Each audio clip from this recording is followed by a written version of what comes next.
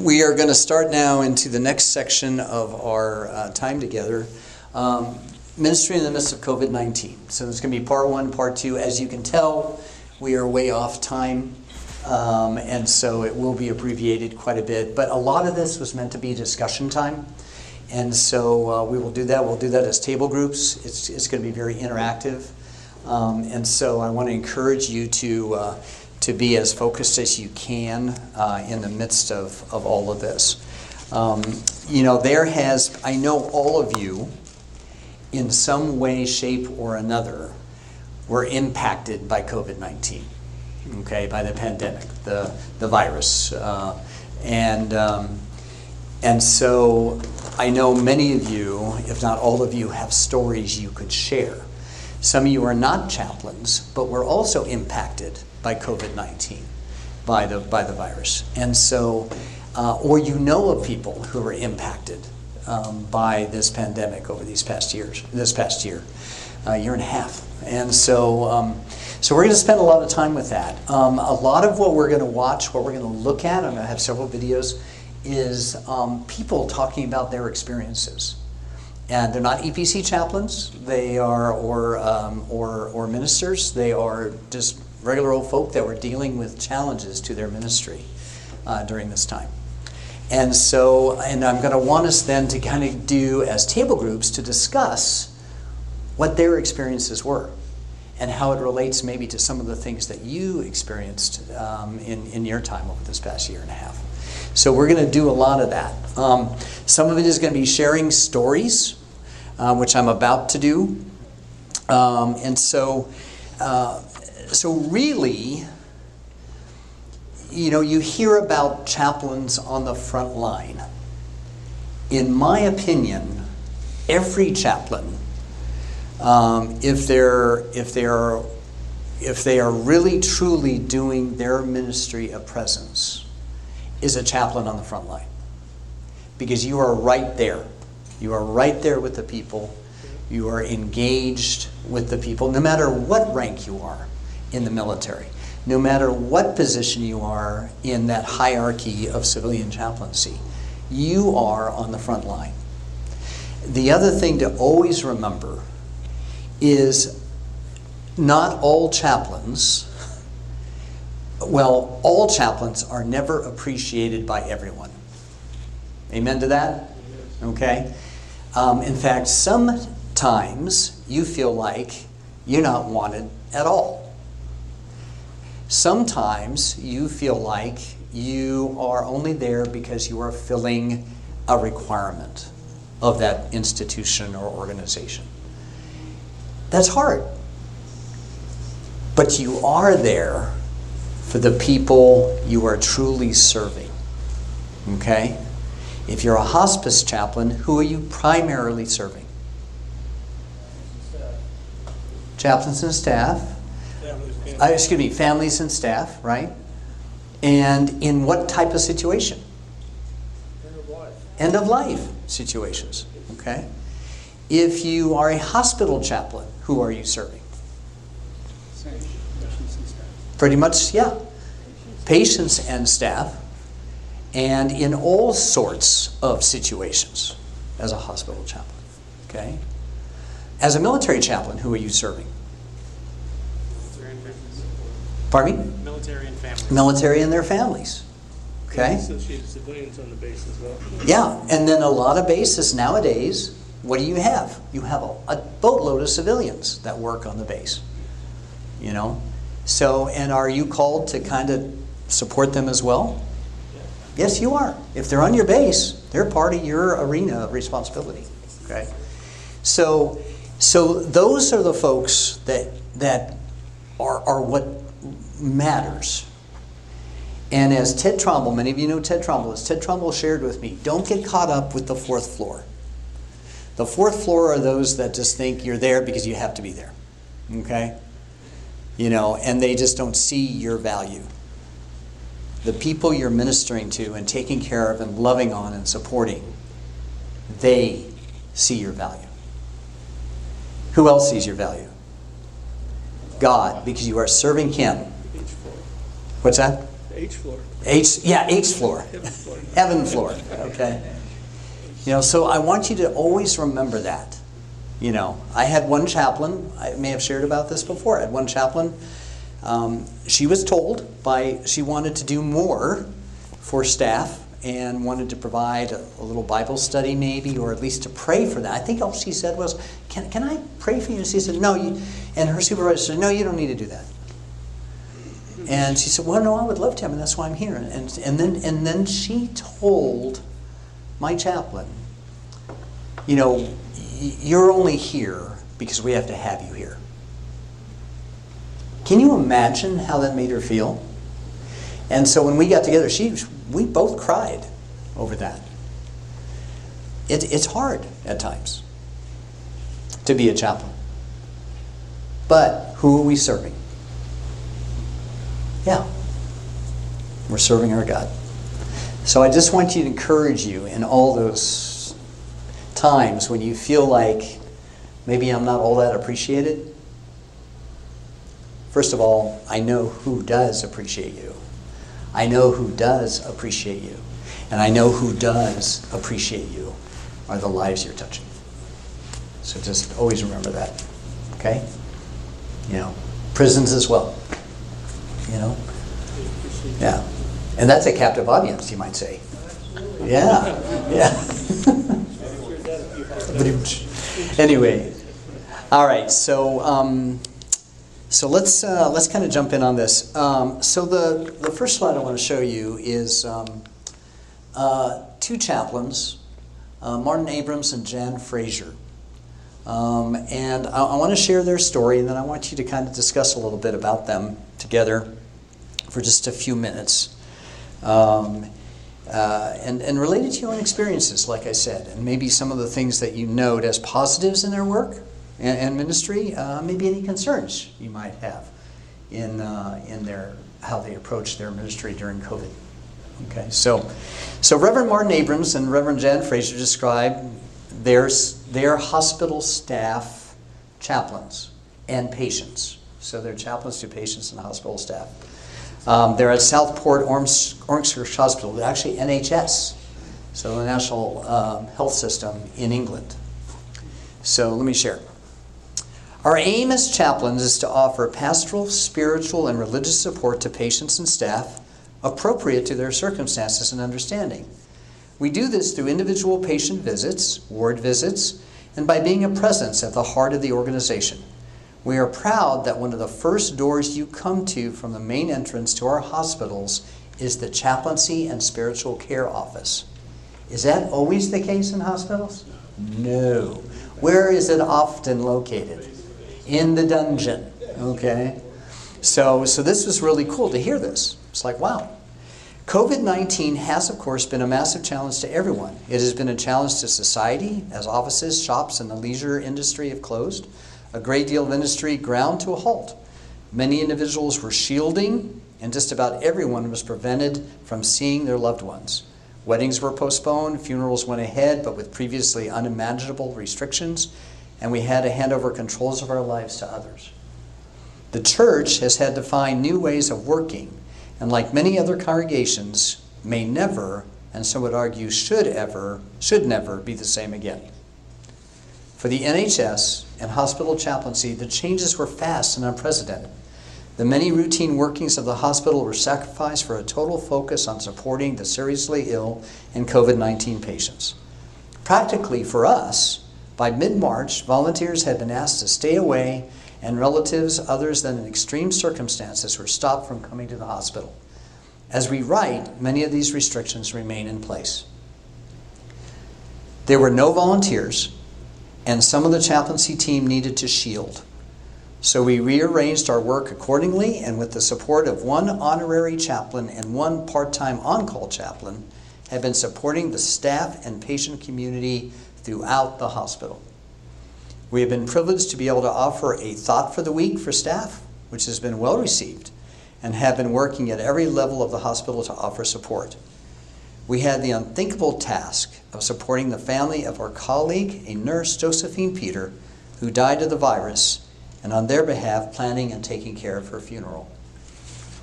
The clap past, arranged on the day of her funeral, if you know what that means, as they brought her through, they were all, clapping.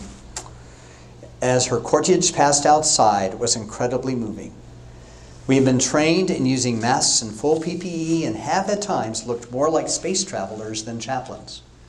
This has enabled us to offer ministry in all areas of the hospital, however, including our intensive care unit. On many occasions, we have held the hands of dying patients when their family could not even be there, sometimes holding phones to help conversations happen. There was a need for our support which we have never experienced before. It was physically and emotionally draining. Besides supporting the hospital community, we were asked to do many funerals on the basis that we were with patients when their families could not be. In more routine situations, we were visiting COVID and non-COVID patients and had the privilege of being their only visitors. And in this unique circumstance, bringing conversation, news, support, and love. Other staff and teams have, of course, done many incredible things, among them offering the facility for patients to communicate with families by means of video calls and delivering letters sent by email. In many cases, our staff needed to read out these messages for those who were unable to do it for themselves.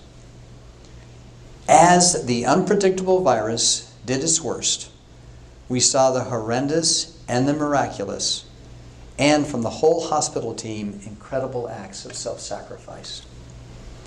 In terms of theology and spiritual reflection, it is perhaps a bit early yet. Processing life-changing experiences must shape our faith and outlook on life and cannot be rushed. That said, over the past months, we have had the privilege of offering a servant ministry, which is what chaplains do all the time. It has been said many times during the COVID pandemic that the church has not closed.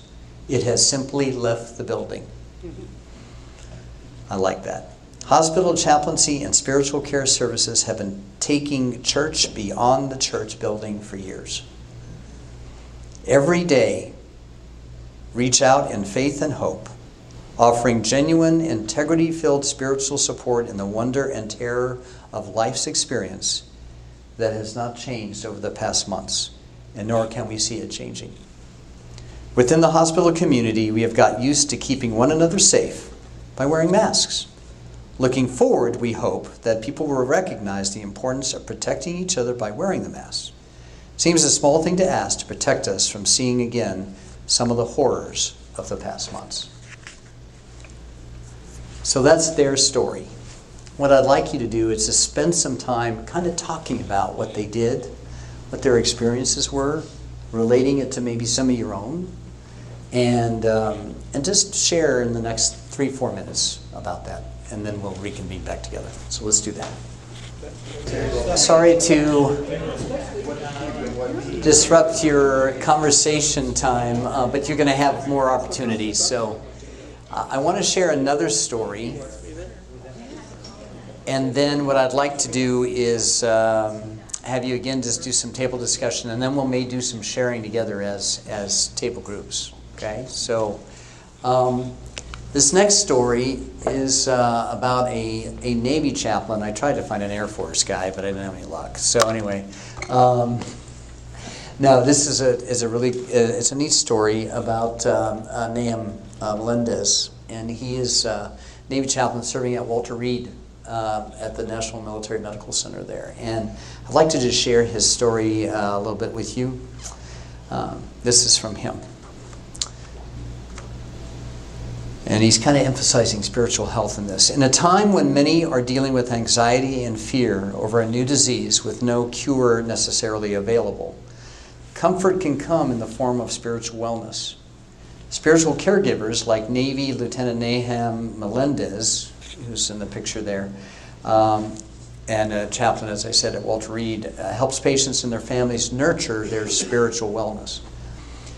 So in a time when many are dealing with anxiety and fear over a new disease with no cure available, comfort can come in the form of that spiritual wellness. It's a domain of total force fitness. People have heard that term before, especially in the military, that focuses on beliefs and practices. The goal is to build connectedness through hope, meaning, and purpose. Spiritual caregivers, like the chaplains of the military, help people nurture that connectedness. However, during the COVID-19 pandemic, when physical proximity is limited, chaplains are getting creative with how they offer that spiritual support. Do I hear amen to that? For those that are particularly in the military? Yep. There's so much from our spiritual traditions that assume that in-person connection, right? There is. And that's what he said Pastor Commander, not what he said, another Pastor Commander David Geltema, a Navy chaplain at the Walter Reed Medical Center in Bethesda. To suddenly be in an environment where the way we operate has changed so radically, and realize that the way to care for patients is actually to maintain a distance, is a real shift in how we deliver care. New rules at WNMMC, instead of having to say the whole thing, and other hospitals in the military health system severely limit who can come in contact with patients, whether the patient has COVID-19 or not. Chaplains and family members of patients communicate from doorways and through phone calls instead of offering comfort from inside a hospital room. According to Geltema, patients, family members, and even hospital staff are feeling the effects of the lack of in-closeness. This is a very isolating disease that we are dealing with, Geltema said. When people are not able to experience things like acts of hospitality, I think they find that there's a void in their lives. WRN-MCC's chaplains have found a new way to fill that void and offer spiritual support without direct proximity. Chaplains are taking a more proactive approach to contacting family members of patients and meeting their spiritual needs. The hospital's chaplains also have an official Walter Reed Pastoral Care Facebook page as an initiative that has opened connection between community members, staff, and outpatients. The page extends the voluntary broadcasting of daily and weekly services to hospital inpatients. Virtual communications for both patients and family members has helped the chaplains reach more people for spiritual care and to stay efficient. And then this is a quote from Nahum. As spiritual caregivers, we are tasked to find creative ways to nurture. We are hopeful that in the absence of physical touch, there can be a different kind of transcendental touching of the Spirit instead with the person that cannot have that or cannot receive that. So what I'd like you to do, again, is to share a little bit about what he had to share in regards to that. Some of the experiences you had, and reflect on what he experienced as well, as both chaplains were talking about the ministry there at Walter Reed. Was it difficult? Yeah, it was. Because it was totally, totally different from what we do as chaplains. True? You know, I mean, I just visualize all the pictures I saw of even families at life care centers not being able to go in to their loved one, having to talk through windows or plastic or glass partitions, not being able to touch. I mean, I tell you, some of those places did those glove thing. You know, you could reach in like you were doing a science experiment and creating some, you know, like they do at Wuhan. Anyway, some science experiment that they're doing, and that's the only way they could touch is with those, you know, kind of gloved. You know what I'm talking about? No tactile touch. You know. I mean, can you imagine for those of you who are married, you know, kissing your loved one but not being able to touch your lips? That'd be a drag. Okay? I mean, there's no touch. There's no holding hands, you know? I mean, that means a lot better than this, you know? It's so important. And for a year and a half, for the most part, chaplains have not been able to do that, have not been able to offer that hug, have not been able to be close. I mean, you couldn't even give somebody a high five. An Air 5, you know, if you could even get that close, because you had to stay 6 feet apart or more, if you were even allowed in the building at all. So it was tough. So I'd like you to kind of talk about what some of the things that they did to try to help, some of the things that maybe you did in the midst of you reaching out to your folks, in the midst of your type of ministry. If you didn't get a chance to share in the time before, take that chance now. And let you speak to share about your experiences as well. So let's just take 4 or 5 minutes to do that, okay? Okay, once again. You know, and in order to continue doing this. I am so excited to see all the great discussion that's going on, and I hate to interrupt that, but we have more to review and look at. So I hope you guys shared some great things together. Is there anyone who'd like to share some things from the groups, you know, that really shined out? And it could be yourself, something you shared. Yeah, BJ? One of the things that happened in our community was we saw some like extreme reactions on both sides initially. Hang on a second. I'm actually going to use this for this part because these are going to be a little bit longer sharing, and then that way those people that aren't able to be here today can hear. So there you go. Okay, can you guys hear me? So initially in our community, we saw 2 sort of extreme reactions where we had a handful of families that locked themselves away tightly. One family even broke up where they each kind of hid in their own room and wouldn't interact with other members of their family, except for by like phone and stuff.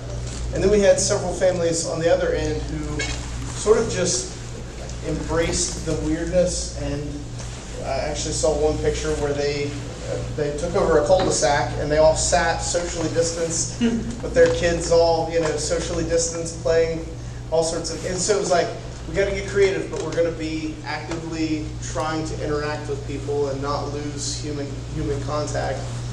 And a year later, the outcomes could not have been more different. The families that just got creative and innovated, and they adjusted nicely to back to normal life, so to speak.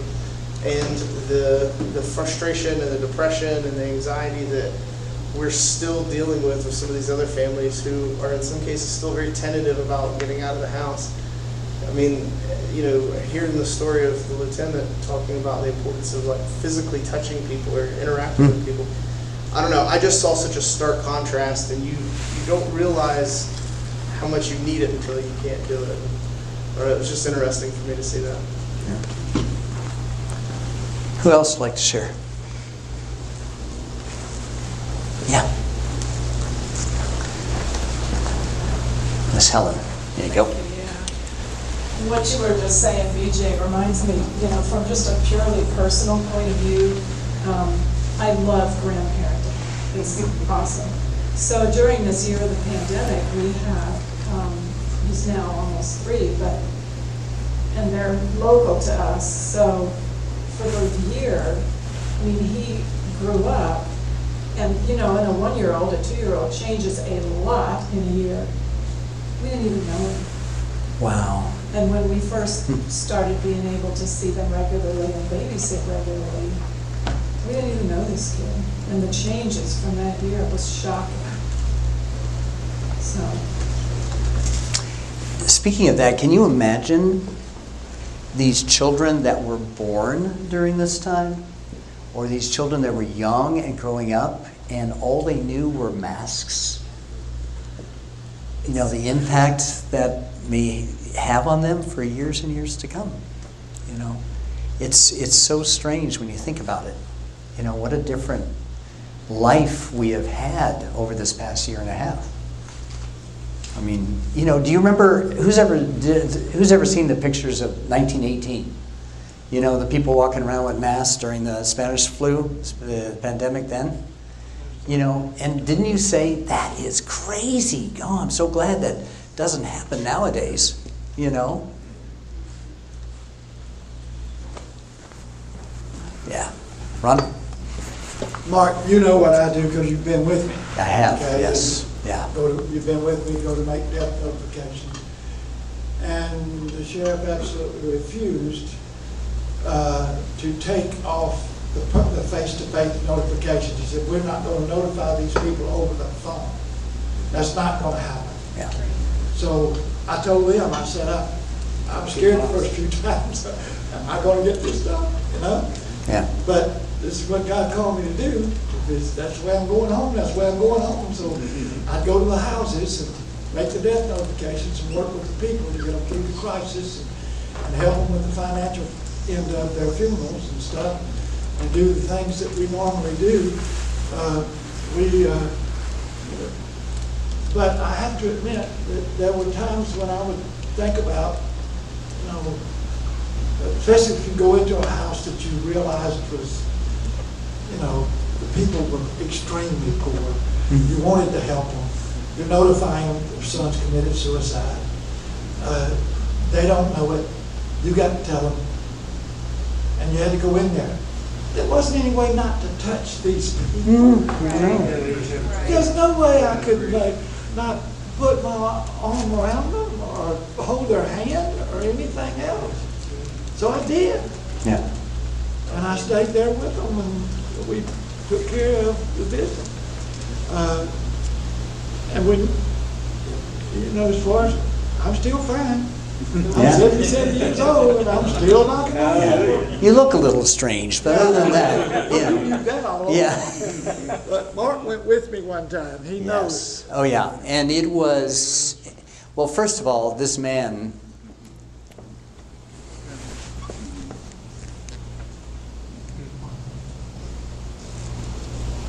The tough ones.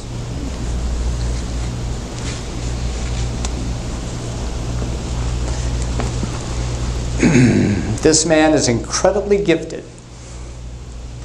He has such a heart of God.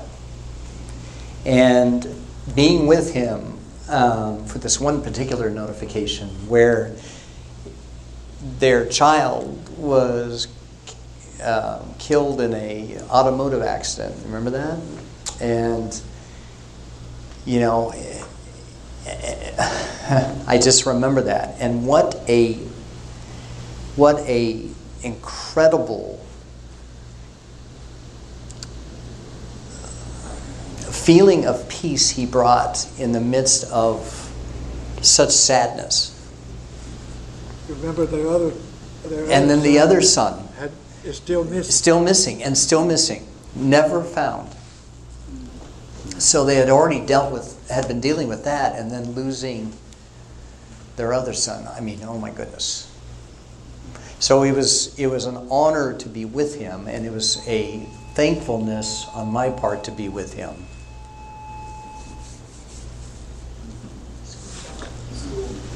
Oh, school's out. Okay. Honor to be with him. And I just thank him for the incredible ministry that he shared, and I got to witness and to be a part of. Yeah. Tim, I don't want to put you on the spot, but you shared a story at church Sunday. And again, I'm so thankful that I could be with you and just to share a little bit at your church. And what a great church. Would you mind sharing a little bit of that story? Because this is another example of being there, even in the midst of the most horrid feelings of loss and sadness. If you wouldn't mind just sharing a little bit of that. Well, it has a little bit to do with what I think are draconian COVID restrictions. I'm also a volunteer sheriff's department chaplain, so Thursday night I was asked to go because someone found a young man dead, drug overdose.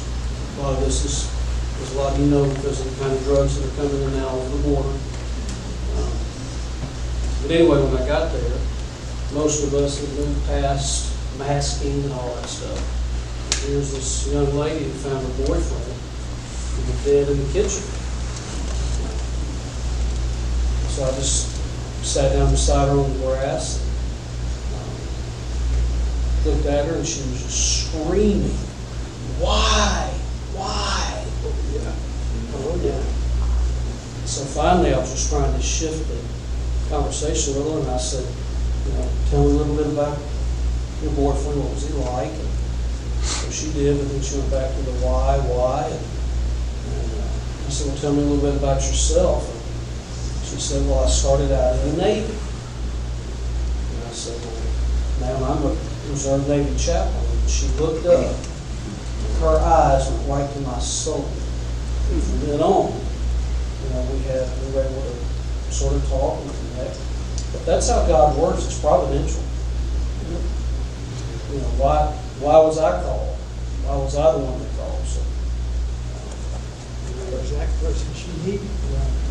and how she ministered to me, making me think about just the preciousness of life.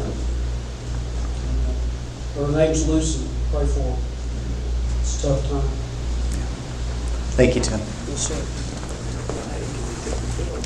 Anyone else would like to share?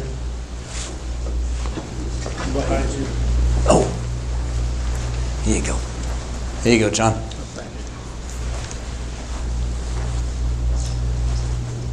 From our previous hour, one said that the telework and Zooming their services gave them a greater outreach into the community than they had before from their base. It came up that COVID-19 distancing restrictions was probably harder on extroverts than introverts, and introverts kind of liked it a little bit.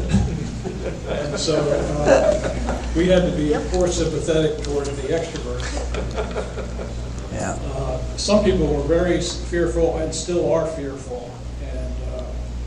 But the last one is a greater appreciation of when the bans were lifted and you had services back and hymn books and a little closer connection. People appreciated that with a new awareness. Yeah. Thank you. Thanks, John. Who thinks I'm an introvert? Who thinks I'm an extrovert? So it has been hard this past year and a half as chaplain and endorser, because one of the things I do, and I've done this with many of you, is visit you. And I hadn't been able to. For a year and a half, I could not visit you. And it was hard to do just a phone call or a text or sometimes a Zoom call or whatever, but it just, it wasn't the same. You even So. got a chaplain visit. Pardon me? I said, you even got a chaplain visit. I did. That's right. Yes, Marty and her husband came through Colorado, and you're always welcome. Came through Colorado Springs and spent the night with me, which was great. So Don't go if you're allergic to cats. Oh yeah. But it's a beautiful cat. It's a wonderful cat. It's a special cat, but it's also a hairy cat. So. So I'm the newbie, but I'm not shy. Jennifer. I serve as an assignment officer for the chaplains in the United States Army, and one of the biggest things that I dealt with, and I didn't share this with my group, but I'll share it with you all, was the anxiety that the anxiety that they had as they were getting ready to PCS last year. PCS, for those of you who don't know, Permanent Change of Station, we do that pretty regularly in the United States Army, and so my main ministry was calling families, not just talking to the chaplain, but talking to their spouses, and just, we're going to get through this together. And I probably changed orders or requests for orders 5-6 times for each and every officer that I had moving last summer, and that I was doing both captains and lieutenant colonels last year and training our new captain assignment officer. So I probably touched about 400 orders at least 5 times. So the op tempo for us went up where everybody else went home in the Army Chaplain Corps. I went to work and I didn't get done until 11 o'clock at night. And I was talking to people all over the world trying to alleviate their fear, and just talking chaplain spouses off the ledge. We're going to get through this. We're going to get through this. It's going to be okay. I will just say it was a very significant challenge, but it was a lot. I mean, I'm glad that I was called into it and had the opportunity to spend time with families as they were going through that challenge. And I'm glad you were in that seat because you were able to help because of your personality and who you are, and just, this is a premier person in my book. So, I know not to embarrass you, Well, but I don't know of many Navy detailers that I had to deal with that would ever have been as kind and gentle as you are. It would have been, suck it up, you're going, that's it. Like, I had probably said, I was praying all day long with everybody. Yeah. Yeah, because you can imagine, she's dealing with assignments worldwide. So she's dealing with restrictions that are varied worldwide. And even states that had different restrictions. And all of that had to, military bases had to, and posts had to adhere to local government requirements. So it was, I would bless you. So, and and then Russ was in the midst of a lot of that as well, on the Air Force side. And Russ just pinned on Colonel. I don't know if I had said that, as 06, so yay. So, and he's on his way, speaking of PCSs, on his way to Fort Eustis Langley. Which one is the first? Langley, okay, as it should be. Okay, Langley Eustis. So he's going to be there as the command chaplain.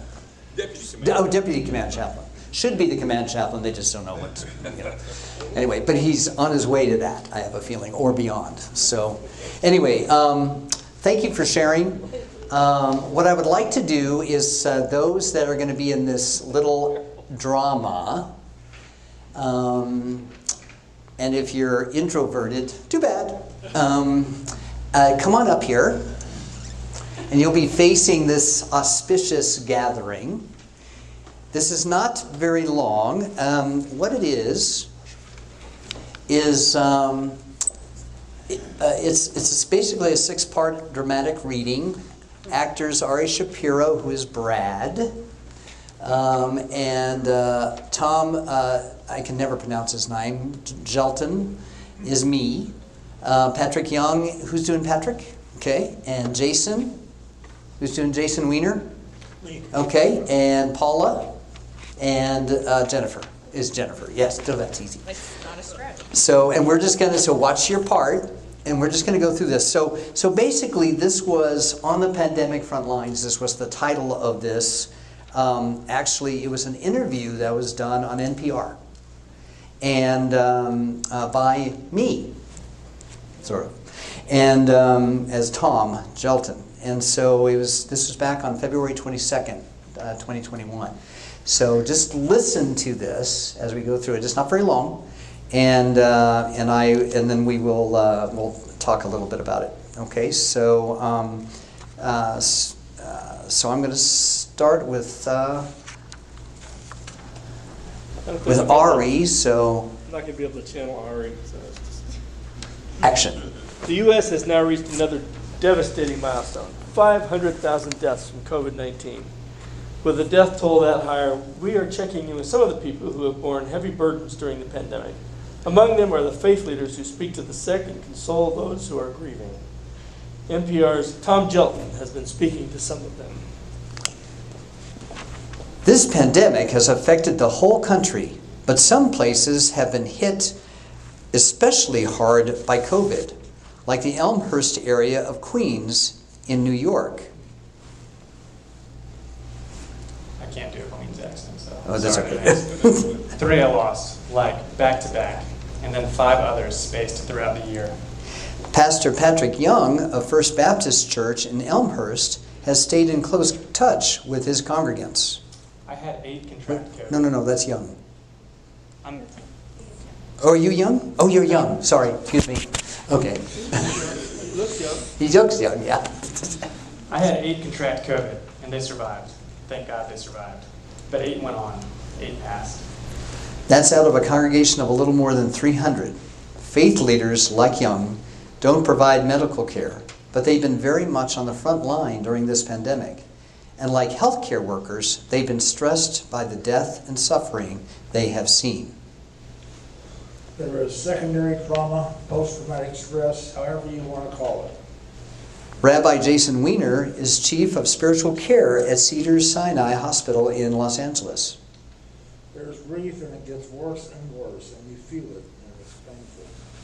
Sometimes you could just be sitting at home, you hear a siren or something that could trigger, and it's definitely severe. It's just very difficult to watch people suffer like this. Sister Paula Therese Pilan is a chaplain at the Cleveland Clinic in Ohio. She provides hospice care, but her ministry is not so much with those who are dying from COVID as with their family members, and it's been hard. There's the cumulative grief that I suffer as a pastoral care person from hearing story after story. Some of my family members who I've talked with have lost both of their parents because of COVID. There's the question of, did I give them COVID? Why can't I see them when they're dying? Just as medical workers have struggled to treat a virus that had never been seen before, these faith leaders have had to figure out how to provide pastoral care in this new situation where close personal contact is dangerous. At First Baptist in Elmhurst, Pastor Young hasn't been able to see people in church or in their homes, but he's now hosting a weekly conference call for all his members. I have a segment, Faith Through the Pandemic, and it's an opportunity for the people of our congregation to talk about what they went through and deal with the emotional pain and challenges. They've been phenomenal. There are also the new responsibilities for those who care for the spiritual caregivers. As the bishop for the Episcopal Diocese of Indianapolis, the Reverend Jennifer Baskerville Burrows oversees about 150 clergy, most of whom have to provide a kind of pastoral care unlike what they were trained for. You know, who I am as a priest, as a minister, if I can't do those things that are bedrock, showing up in person, laying hands, anointing with oil. She says much of her work these days involves just checking in on her clergy. Lots of conversations about, well, what does it mean to be a minister or a priest in this time when those bedrock things, those foundational things are not available to us? So as bishop, I want to make sure that they're doing okay and have some support. They have some supports they need in very difficult time. All these faith leaders are being asked hard questions like, why is God doing this to us? Sister Paula Therese says they are questions that can't be necessarily be answered. So much of life is a mystery. So much of what's happening in people's lives is a mystery. And sometimes there aren't words. There just aren't words. However, being present with somebody says a lot. It's a ministry of presence, practiced intensely over this year of COVID. Stay tuned on NPR For more, yes.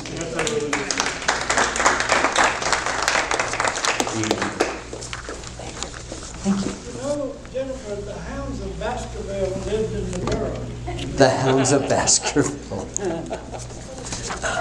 One of the dogs is named Jennifer. Oh my goodness. Well, you know, it's important to understand, you know, I hope you heard a lot of what was going on there. I want to expand a little bit on the four people that they were representing. So this is Pastor Patrick Young, First Baptist. I can actually use my pointer.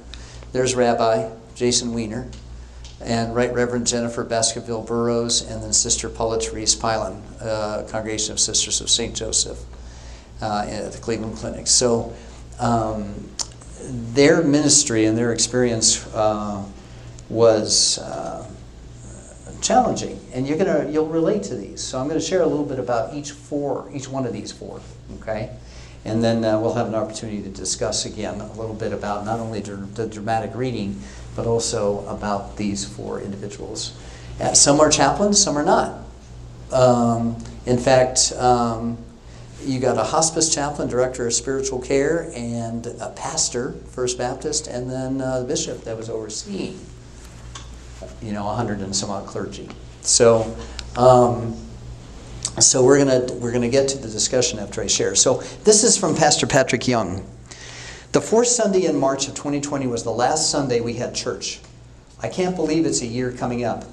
Before the pandemic, we had a congregation of about 350. The majority of our members are over 60. I've lost 8 over this year so far. 3 back-to-back and 5 others spaced throughout the year. I had 8 others who contracted COVID, but thankfully they survived. The ones who fought through it, I couldn't visit them in the hospital. So what I did was contact their loved ones, their family members, and I ministered to them over the phone. I checked on them and let them know that we were there to support them and pray for them and talk through their frustrations. I also started a fireside chat every Thursday night over the phone. It's for everyone in the congregation. Can you imagine all those people on a kind of phone call? I have a segment I call Faith Through the Pandemic. It's my spot to allow them to vent or release the tension they've been dealing with during this pandemic in a healthy, faith-driven, spirit-filled environment. They can share their pain during that time. Some feel like giving up, like life is no more. So much that they are angry with God. And it is healthy for them to express it. When I come on, I highlight the idea that by sharing their feelings, they're going to be better for it. I've been in the ministry for about 30 years, but there's been nothing comparable to this. Having to go through these challenges on a consistent basis. Something is always coming up. You go home, you think you're through, and then boom, the phone is ringing. For me, it's been a challenging but also rewarding time and a growing time. I always look ahead to how I'm going to move the church, how to provide a ministry beyond the walls. We already had an outreach ministry with our food pantry, and since the pandemic, we have moved from serving 300 families to serving 2,100 families. So I'm embracing a new congregation. We have been providing COVID testing and vaccinations. We've distributed coats to the community, bags of books, and toys for those children who are in need. We really started reaching out. So, in the next couple minutes, just share what he shared and what your thoughts are about what they did as a church congregation and what he did as their pastor and the things that, one of the things that I've been told is that even in the midst of how horrible this pandemic has been, and there's no question about that, the silver linings that are there, where God has worked things in amazing ways because of the people that he has entrusted with those efforts. So let's just share a couple minutes about what Pastor Patrick said, and then I'll share a little bit from Rabbi. Okay, what I'd like to do is share the words from Rabbi Wiener, Rabbi Jason.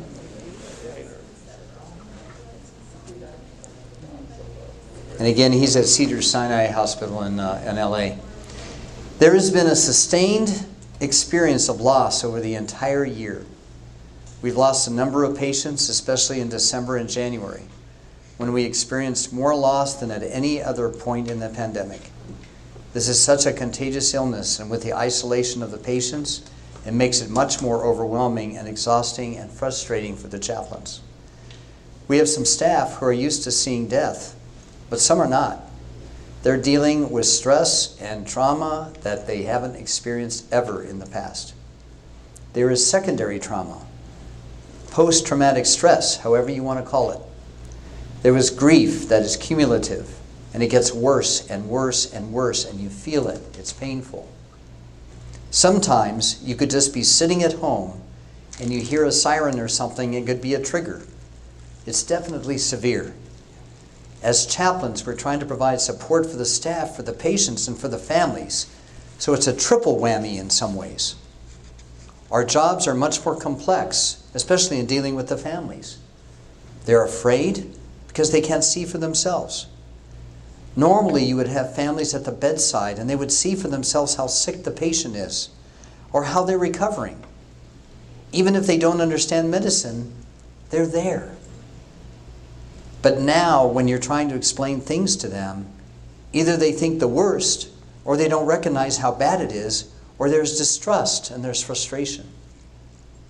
When a clergy member or the chaplain walks into a hospital room, it brings out different things. Yes, sometimes it's anger at God.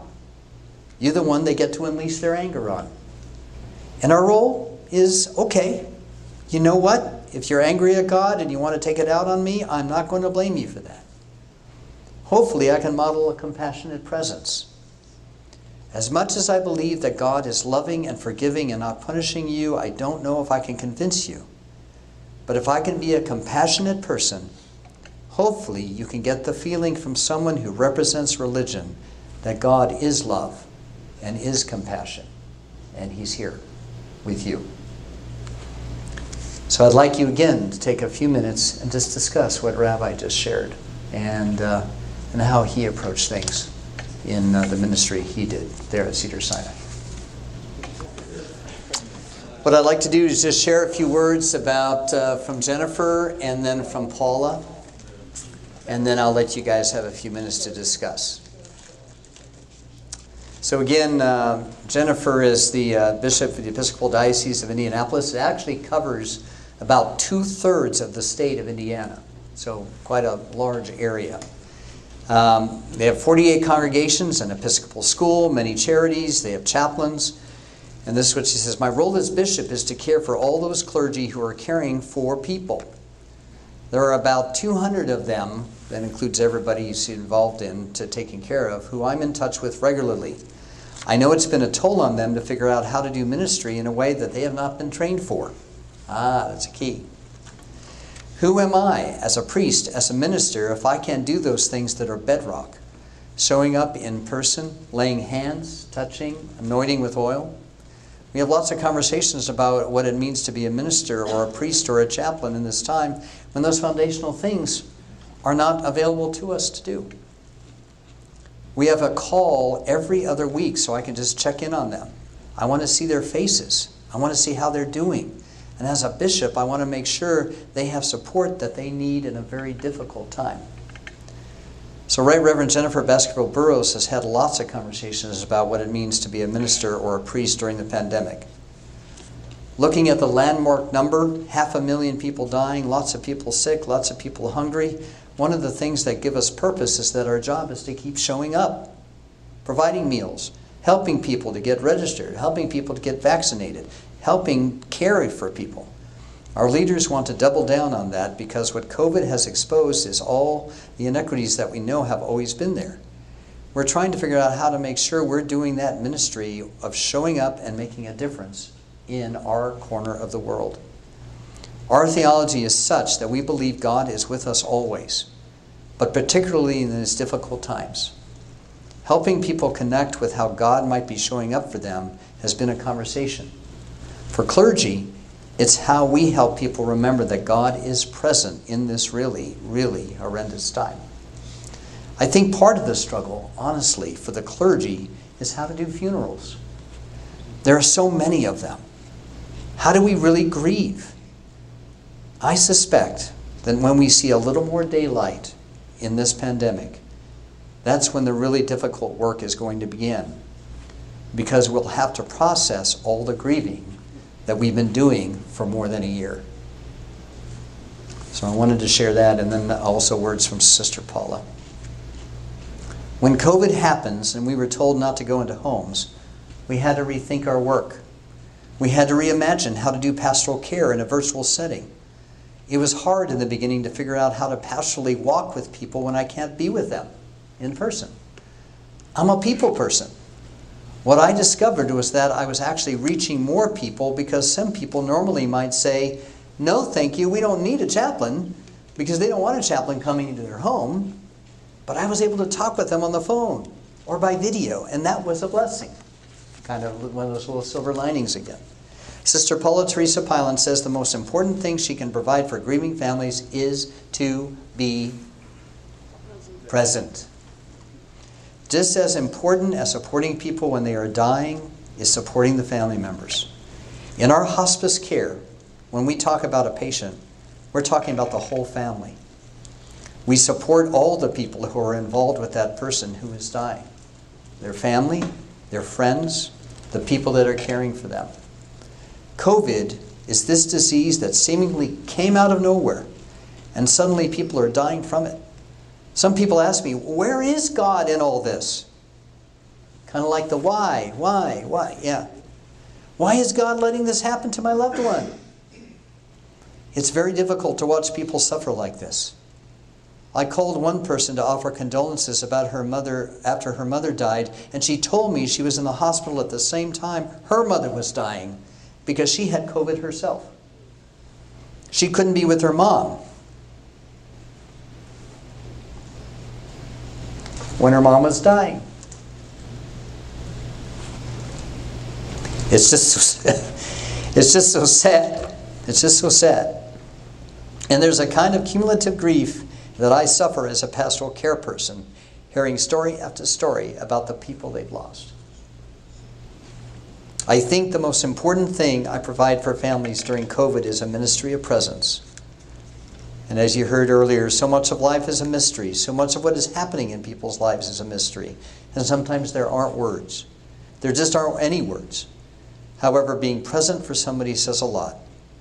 I create a space for people to share, to talk about their struggles, what's happening, and time to process it. They just need someone to listen to them and validate their reality and validate their experience and know they are loved. So again, spend a few minutes just talking about those two stories I just read and what you got from them and how it relates to you. Let's do that. Is there anyone in the group discussion that would like to share anything that you discussed? Anyone? Something that really shined? I like what Jennifer said about just staying in contact with the people. I want to see their face. I want to know what's going on in their life. It's a tough time for them as it is for everybody else. They don't think about it. Yeah. Yeah, that's very true. Yes, sir. John? Our hospice company has been, we talk about... Oh, wait. I need to, hang on. Yeah, thank you. Well, it's a little hard to hear people. There you go. One of the things our hospice company's been doing is just to use we did it during the early part of the pandemic. But now, Closer. on the other side of the There you pandemic, Yeah. we host a weekly Zoom meeting for the whole company, and we're like a regional company, so I cover many states, and it's just a chance for any staff member to get on and sort of share how they're feeling now, what they're going through. It's hosted by one of the chaplains, and it's just sort of a venting session with some feedback, and it's been, I think, been really good allowing people to sort of share what their experience has been, how they're feeling, how they're adjusting to now coming back in the office and getting back out there. And it's been, like I said, it's on Zoom, so they're seeing each other face to face. It's been pretty productive, I think, for helping people to kind of just get their emotions out there, out there, and feel like they're being supported. Yeah. Do you remember, thank you, John, for those that had been active duty for long enough that they were, who was active duty during 9/11? Okay. I was up, Okay. but I wasn't. Or, I mean, but, or serving in yeah. So, we in the military, we called them sensing sessions. Do you remember that? The sensing sessions? It was hard to say. I was an Air Force thing. I don't know what the Navy did. They probably called it anchor sessions or something. I don't know. Anyway, in the Army, well, it's turret times or something. I don't know. But it was sensing sessions, and you spent time in little groups talking about your feelings and your emotions about 9/11. I did sensing sessions, as you know, many of you know, I was directly involved in the Oklahoma City bombing and providing sensing sessions in that, but also doing care for people and funerals for people. After I'd just done, as you know, I'm sure I've shared this story, I had done a wedding for this couple the week before the Oklahoma City bombing. And then I was doing the service for the spouse, for the wife that was killed in that bombing because she had walked in to change her name at the registry and was killed. And so here I am doing her funeral after doing their wedding. So, yeah. And so someone who needed sensing sessions was this guy as well. And that's my encouragement to you guys. I never took care of myself in that.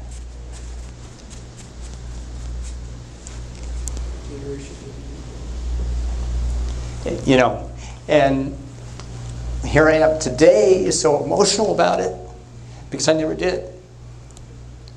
And it will never go away, because I never took care of myself. You know, had someone that I talked to about it and unloaded, and it's tough, and it still is. You know, so in a way, it's kind of a little bit of a PTSD situation that I have. You know, and you'll never go away. You know, of course, you know, I'm kind of an emotional guy anyway. This is me, but you know, so but it's hard, and I will never get that out of my mind. But you need to make sure, in the midst of your ministry or in the midst of your support for those that are serving in ministry as chaplains, that you are there for them and taking care of yourselves, but also taking care of each other. It's so important. You know, so I'm going to segue a little bit in kind of the midst of a organization that can help support in different ways and kind of be connected with chaplains. We met a little bit ago, so Andrew, yeah. I'm going to pass on the mic. I do. Are you sure? I don't know whether I need it or not, but okay. Third Mill, we do theological and biblical education for the world for free. You can go check it out. Our website is thirdmill.org. We want to serve chaplains of all varieties in many different ways. But we offer basically the first 2 years of a theological training, MDiv, Bible and theology. We put online and offline on micro SD cards, on USB drives, other ways which you can use it in your ministry. And we see it for training under-resourced leaders, under-resourced pastors. If you have people in your ministry that would like to study deeper the Word of God, this is a resource for you. But it's not all at a master's level. It also can be slowed down and can be adjusted, and we can help you with that if you want to use it as a Bible study or other means in your communities. It's something that you can hand to a guy when he's going on deployment and say, this is stuff you can keep studying, you can keep growing, and he can work through it on his own, or you can work through it in a small group. My email is alam@thirdmill.org. If there's any way we can serve you, or if you see me around, I'll give you my card. If there's any way we can serve any of you in your efforts, we desire to do so. That's my minute. Thank you, sir. You did great. And keep in mind, all of us encounter people that are interested in chaplaincy, interested in ministry, and that is a great connection to make. With getting people that are looking at that to get connected in that. And this is, right now we're in 22 different languages, and we're moving to 32 in the next 5 years. So if you have people in your ministry that are Spanish, or Farsi, or Arabic, or Russian, or you go down the list, we are endeavoring to get into those languages so we can give you something that you can look at in English, they can look at in Russian or Spanish or Bahasa Indonesian, or you name it, we're working on it. So, do you have Klingonese or Vulcan? My sons want to do that. Oh, okay. So we're going to be, our last part, as you see, we're a little off time. Our last part is going to be, we're not going to have discussion time, but I want to share a few videos with you about chaplains in action. And it's a variety of chaplains in action. So please enjoy them. I'm just kind of going to go through them. And then as we share in that time, we might have, and then we're going to have afterwards, we're going to have a little discussion time, kind of a question and answer time with each other. Maybe some additional chaplain sharing. And then a few other things that I will kind of hospitality. Whatever, all of a sudden went out of my brain. Wrap up stuff. So, and with you all, and be able to do that as well. So, okay. So, in the meantime, we will continue on. So, please enjoy this first video that I want to share with you. And again, I just want to thank you for all your attentiveness. and being involved and engaged, and all that you have been doing with this as part of our Chaplains Workshop this year. So enjoy this first one.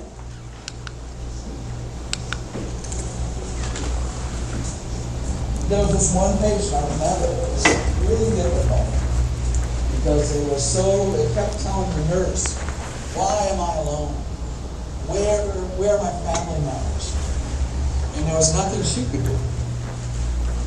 When you think of the pandemic in the healthcare setting, the doctors, nurses, and medical professionals, how they implement first. As elderly chaplains have also played a role as caregivers. WDSU reporter Greg LaRose explains how they've struggled and succeeded in these trying times. I'm not sure which one. The amount of fear was incredible. I'm not sure which one's the video, so I just erase it up there. Neither side knew. I don't know which one. You know, It doesn't nobody show. knew. And it was spreading like rapid fire, just everywhere. Deacon Jeff Toey oversees healthcare chaplains for the Archdiocese of New Orleans. That covers 123 medical facilities in 8 parishes. There's a lot of sadness out there. And the sadness stems from people being alone. People not having that physical embrace of family. Father Tom McCann has been the chaplain at Oxford Medical Center for nearly 4 years. He recalls the overwhelming early weeks of the pandemic that reminded him of the old TV series MASH. The MASH unit was overwhelmed, they needed supplies, they didn't have any beds, et cetera, et cetera. It looked like that, it reminded me of that. I mean, they had stretchers out in the hallways. God bless the nurses and doctors. They were doing the best they could under the circumstances. And chaplains were right there alongside the medical staff. But it was really difficult. So all we could do was just kind of be more of a presence. Last spring, caregivers struggled to curb the growing number of COVID cases. A climbing death toll only added to their stress, and chaplains shared in that frustration. Just like I tell you, the nurses are struggling and the doctors are struggling because they want to be able to reach out and fix the problem. So are the priests. The priests want to be there. The priests want to say, okay, how do we do that? How do we see more patients? How do we get in here? Chaplains were initially limited to talking with patients by phone or through a window. That changed after a few months, and then Father McCann says it was just a matter of faith and courage. But I said, well, look, all the nurses are going in there. The doctors are going in there. The people who clean the rooms are going in there. Why the heck am I not going in there? But like everyone else on the front lines of the pandemic, there's a price to pay for burying their witnesses suffering and death. For human beings, death takes its toll on us at times, particularly a lot of deaths, an overwhelming amount of deaths.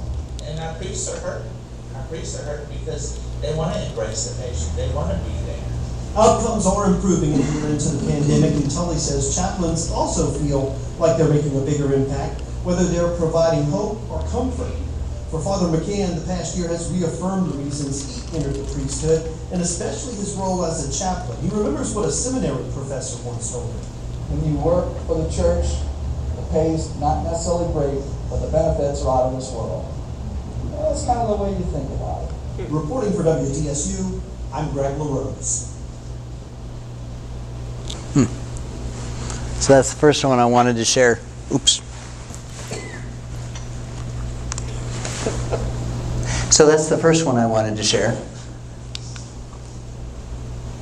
Little compassion can make a very big difference during this long and grueling pandemic. KB's Molly Oak spoke with 2 chaplains with Baylor Scott and White about how they're bringing comfort to families and hospital staff. How has your job changed, and it's a question for both of you, with the pandemic? Because of the changes in visitation policy, because the higher stress level and anxiety level among staff, our focus of ministry shifted toward providing support to staff and helping them cope during this time. It can be a very anxious thing, working in an environment where you're more than likely to be exposed to the COVID-19 virus.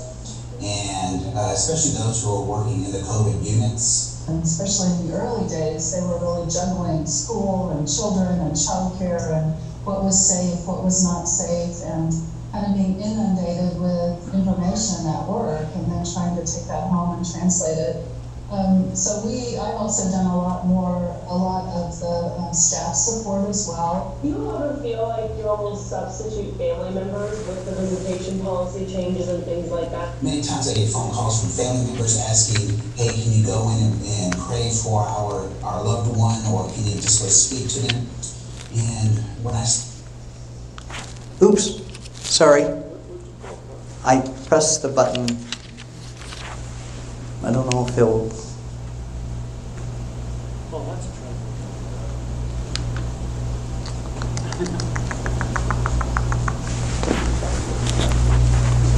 Can you hit play? Just need to go back one more. I think it's back one more, right? Through this pandemic, we've seen amazing work by Oops. our local first responders. That's okay, we're just going to continue. Under pressure to help keep the public safe. But there's a group working behind the scenes to make sure emergency workers also get to help and get the help they need. 10 News reporter Jared Aarons highlights their work in a story that's positively significant. They're literally putting themselves in harm's way. Nikki Stonier is staying busy during the coronavirus pandemic, helping the people who help the rest of us. They're having to leave their family to go serve the community, and it puts stresses on them at a time like this. Stonier is a chaplain with the San Diego Fire Department. He leads a team of 120 other chaplains through the Rock Church.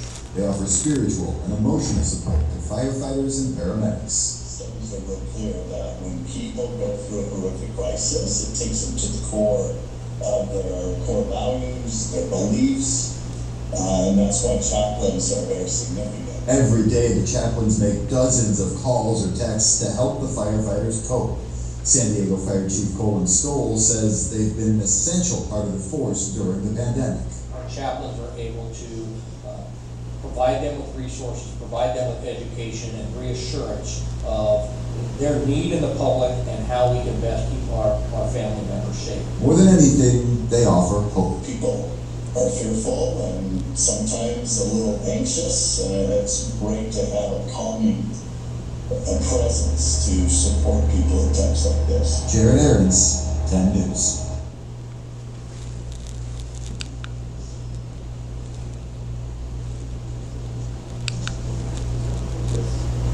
Our local first responders have been on the front lines of this coronavirus pandemic. Some are not infected with COVID-19. They are working long hours and sometimes just being able to talk and be out there can be good for the soul.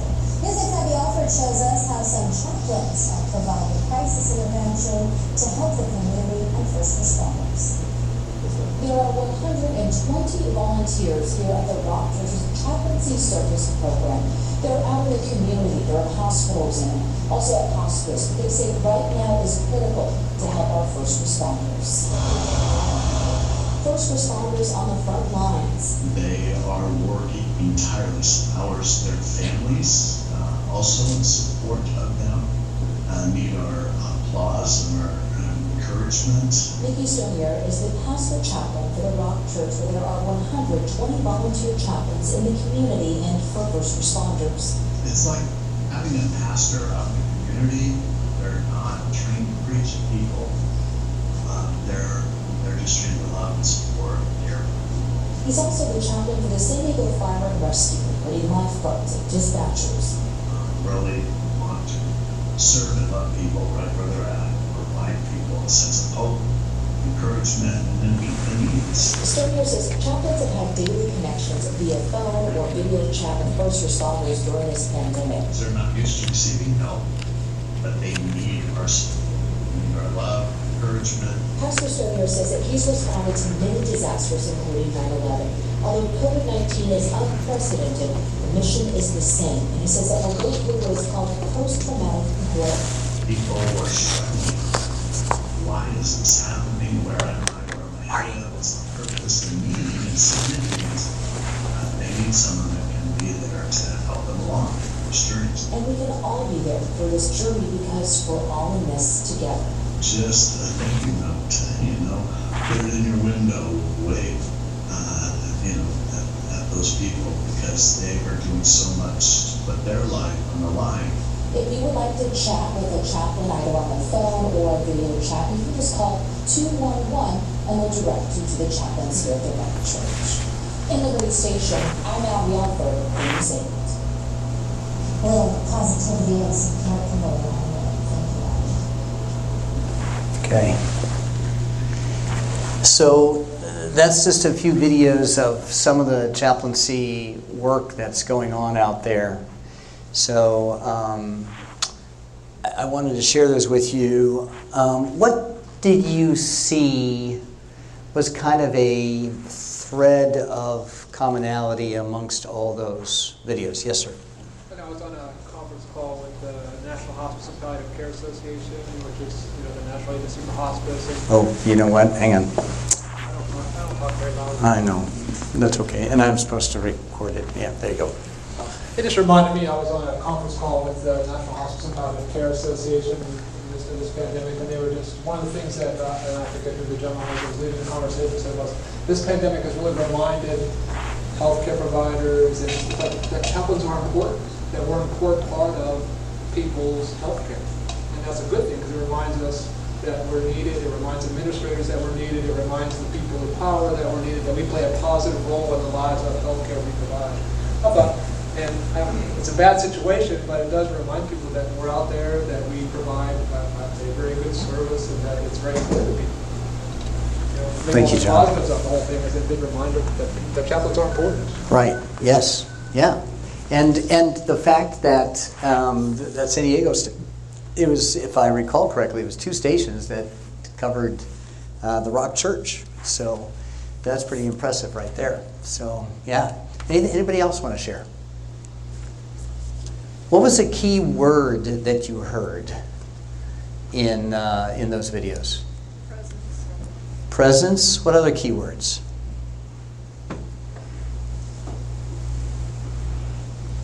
Calming. Calming. Or key thoughts even. It doesn't have to even be a word. Say again? Contact. Contact. It's an H word I'm looking for. Hope. Who said hope? Yes. Hope. Happiness. Happiness. Happiness? You just come up with Heaven. it. But it is. Heaven. I mean, yeah, there's all sorts of H words. But hope was the one that, yes. Yes. So, anything else that you took from that? I don't hear well. Somebody say peace. Peace? Peace. Very good. I heard the word help a couple of times. Help? We call them, they don't know they need help but until we call. Yeah. And they know we need help. Yeah. And who was the help being given to? Or hope, or support, or peace, or whatever? First responders. The first responders. The staff. Remember we talked about staff? The different staff, the elements of staff in a hospital. Yeah. Do you think the staff was worn out in a hospital with this pandemic? Oh, yeah. Oh my goodness gracious. Yeah. Can you imagine all the first responders having to make all these calls because people were dying or near death or, having trouble breathing at home because of COVID? I mean, they were constantly being called. Is that true?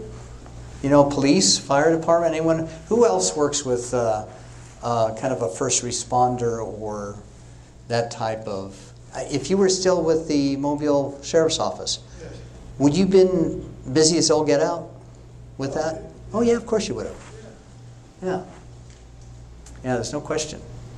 And those who work, I'm sure all of you in some way or another, like I shared before, dealt with the challenges that COVID brought and still brings. It hasn't stopped, right? Did you have any issues with COVID in the prison? We did pretty good. We've got 900 inmates, and the most we had at one time was 37 cases, which was actually pretty good. And we had one staff member who died, and she did not get COVID from her interactions in the facility. Okay. But we were pretty vigilant on the inside, so Okay. we did well. Okay. Were you engaged with that person that did die?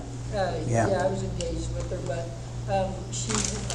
I talked to her pretty much every day, but she went out with a little cold, and she was 69 years old, planned to retire in a year and a half, and she had a little cold, and she said, I'm just going to take a few days off because I just can't take any chances. Yeah. There's something to always remember, you all, and thank you for sharing that. Appreciate that. Is in the midst of your ministry, God is always faithful. Amen? Always. What does He call us to be? Faithful. God is faithful. You need to be faithful. Okay? And that is so important in what you do as a chaplain. Do you get tired? No. Yeah. But who can give you strength? God. Just remember that. But also in the midst of that, you got to take care of yourselves. You have to take care of yourselves. And you must not neglect your family. Don't ever do that. Okay?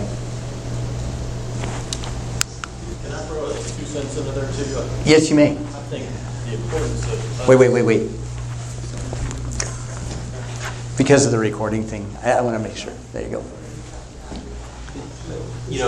My experience personally, as well as with other folks in ministry, is we just don't do that well.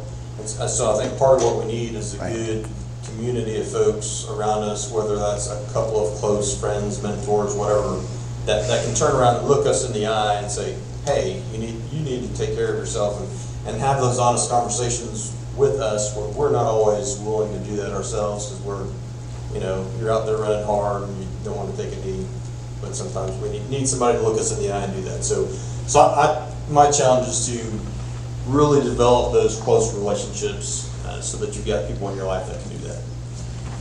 Thank you. We all need that. We all need that. I mean, yes, I'm your chaplain endorser. I love you, okay? And I want to support you and take care of you. But I'm just one person, with 70 plus to support. And so even though I'm always accessible and always want to be accessible, I can't always be there. And it's so critical that you have somebody that is local, that can come alongside you, that you can talk to and unload on. And preferably not your husband or your wife, okay? That is a wonderful thing, and it's wonderful. That's what marriage is about. But you need to have someone that is outside that central circle, that can be a support. You can always call us. That's what Pastor serves. Yeah. Oh, yeah. And Pastor Serve is going to be here. So those of you not familiar with Pastor Serve, I would encourage you. They are a great organization and a great support. And I would encourage you to get connected with Pastor Serve as they are here, because they're here for you.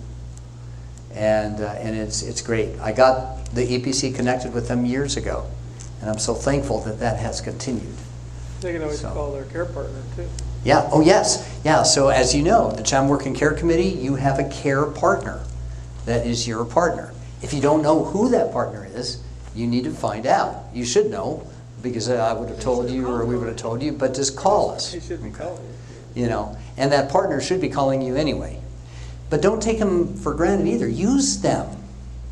They want to be used. Not necessarily abused, but they want to be used. Okay? So, because there are some chaplains that get called by their Chatham Working Care Committee care partner. It's like, oh, I don't need anything, Take advantage of them. They're there for you. So I just want to encourage you on that, okay? And those that will hear this recording, remember that. Okay. All right. Oops. I already moved it. So remember something very important, guys. God doesn't forget you when you are in the workplace, okay? And God is as much with you in your institution as He is in the church, okay? So remember that. And, chaplain, it's a major missional opportunity. I very much see chaplains in many ways as missionaries, because you're going places that a typical four-wall pastor is not going to be able to go. you know. And so, you know, I believe more people are going to come across chaplains because you're out and about and doing things with people and in connecting with people and doing that ministry of presence that no pastor could ever really do. You know, that pastor has a flock, very important, as that pastor of that church. Your flock is all over the place, you know, and it's always changing. So that makes it even more challenging. You know, you don't have a session, which might be good at times. Anyway, but thank the Lord for that. Yeah. Anyway, no, you don't have a session, but the session, as a rule, is incredibly supportive of their pastor. You know, so it's important that you know that you are cared for and that you have a lot of work to do. What an incredible impact you can have. Amen? Yeah. Amen to that. That's part of what you're saying, Mark, is what the session provides for pastors. We don't get provided for. Right. Because we don't have the support. We don't have the person tapping on our shoulder and saying, hey, you're working too many hours. Or, hey, what are you not doing that you should be doing? Yeah. And so we miss that. So we need to depend on each other and our committee for that in many ways. Yeah. That's like what you were sharing. You need to have that. You need to have a support network. Okay? And I hope you all do. Beyond what the committee and beyond what your endorser can provide. Okay? All right. These are just some comments from some chaplains. You know, a hospital chaplain. I hope that through my presence and any interventions I carry out, I incarnate something of God's grace and love as seen in Jesus for that person. And then Navy chaplain. Like all chaplaincy work, it's being there. Whether it is on a base, whether it is on a ship, whether it is out visiting somebody, wherever you go. You know? On deployments. I loved my deployments. For an Air Force guy, I was deployed crazy a number of times. 6.5 times. And the reason it was half is because one was a very short Haitian deployment. I was deployed to Haiti. But 6 times for this guy. That's very crazy for an Air Force guy. Not so much unusual for an Army person. That's pretty normal but for Navy. For Navy? Yeah, but you're on a ship. You're cruising. You're on a cruise. Okay. Anyway, but I had tough deployments, but I loved them because I could be completely a chaplain. I didn't have to deal with this and that and the other thing. Oh my goodness, it was so refreshing. You know? So does anyone relate to that? Amen. It's so different. Anyway, I would talk in terms of incarnational theology, in terms of God being everywhere, and perhaps the job of the priest to help draw the veil back a little bit and help people see the presence of God or Christ in those situations. That's from a correctional facility chaplain.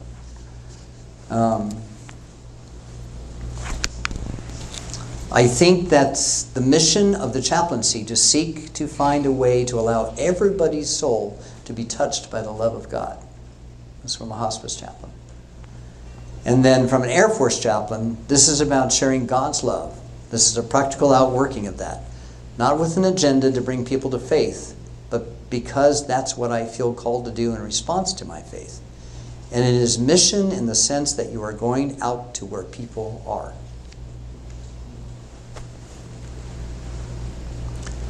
We're going to skip the next slide because of time. But, well, actually, we're not going to skip the next slide. We are going to skip the next slide because for some reason, what was supposed to... let me go back. Yeah, actually, just a quick question. How do you see the scope of spiritual care you provide in the midst of your work as a chaplain, especially this past year or so in these unique times? How do you see your scope of spiritual care? Anyone want to answer that? Share how you see your scope of spiritual care. What we've received or what we've given? What you've given. Any thoughts? It's your opportunity. Use Mr. Microphone. I'll share it. Okay. Nobody else is going to, I will. This is from a totally different perspective. I'm retired from the Navy, I'm retired from hospice, and I'm fully retired. The last year and a half, I've been dealing with some pretty serious health issues off and on. I've been having to see a doctor once a week for the last 6 months. It's a wound issue. And in the midst of all that, I find myself being the chaplain that I was before I retired. Being able to speak with medical personnel, who some were hurting because of COVID, but struggling with that. And I'm walking in as a patient, and in fact, I just got a phone call yesterday from the receptionist at the wound care office where I've been going every week, who called me about an issue that didn't have anything to do with my care. And Marilyn called and asked if I would pray with her. And you know, it was kind of interesting to go in as the patient and yet being able to minister. I felt like I was going as a chaplain, you know what I mean? And I think we all do that, don't we, in some of our lives? Mm-hmm. And so for me, my ministry during COVID, while unofficial, my official ministry has been with the Chaplain Work Care Committee. My unofficial retirement has been with medical personnel that I've run into all over. And it's been amazing, and it's kind of fun. I felt like I was being a chaplain. Being a chaplain, yeah. Yeah. Anyone else? Anyone else like to share? Yeah. There you go, James. Yeah, I think my favorite part about the job in some case is just that you never know what any day is going to bring, that you just, be many things to many men and women. And so this past fall was really tough. There were three deaths in about a month period, 2 of them being suicides of 25 and under guys on base within 2 weeks. And so there was that hat of just kind of praying and showing up, like, there's no words to tell the spouse about why this happened, because I don't know why, they don't know why. And then, those are the times when I think feel it a lot. Being there, you feel the pain, you share that grief. There's this old proverb that, not biblical proverb, but what wisdom saying, I guess, grief shared is halved, joy shared is doubled. And being able to share that grief with them. And then on the flip side, this was an encouragement I got from an airman last week. Started a new service kind of thing on the evenings that airmen are running. And there's leftover pizza, so I brought it over to the base operations center because it's like 10 o'clock at night. So bring it to the security forces, firefighters sitting in there. Hey, what's up? Here's some pizza, guys.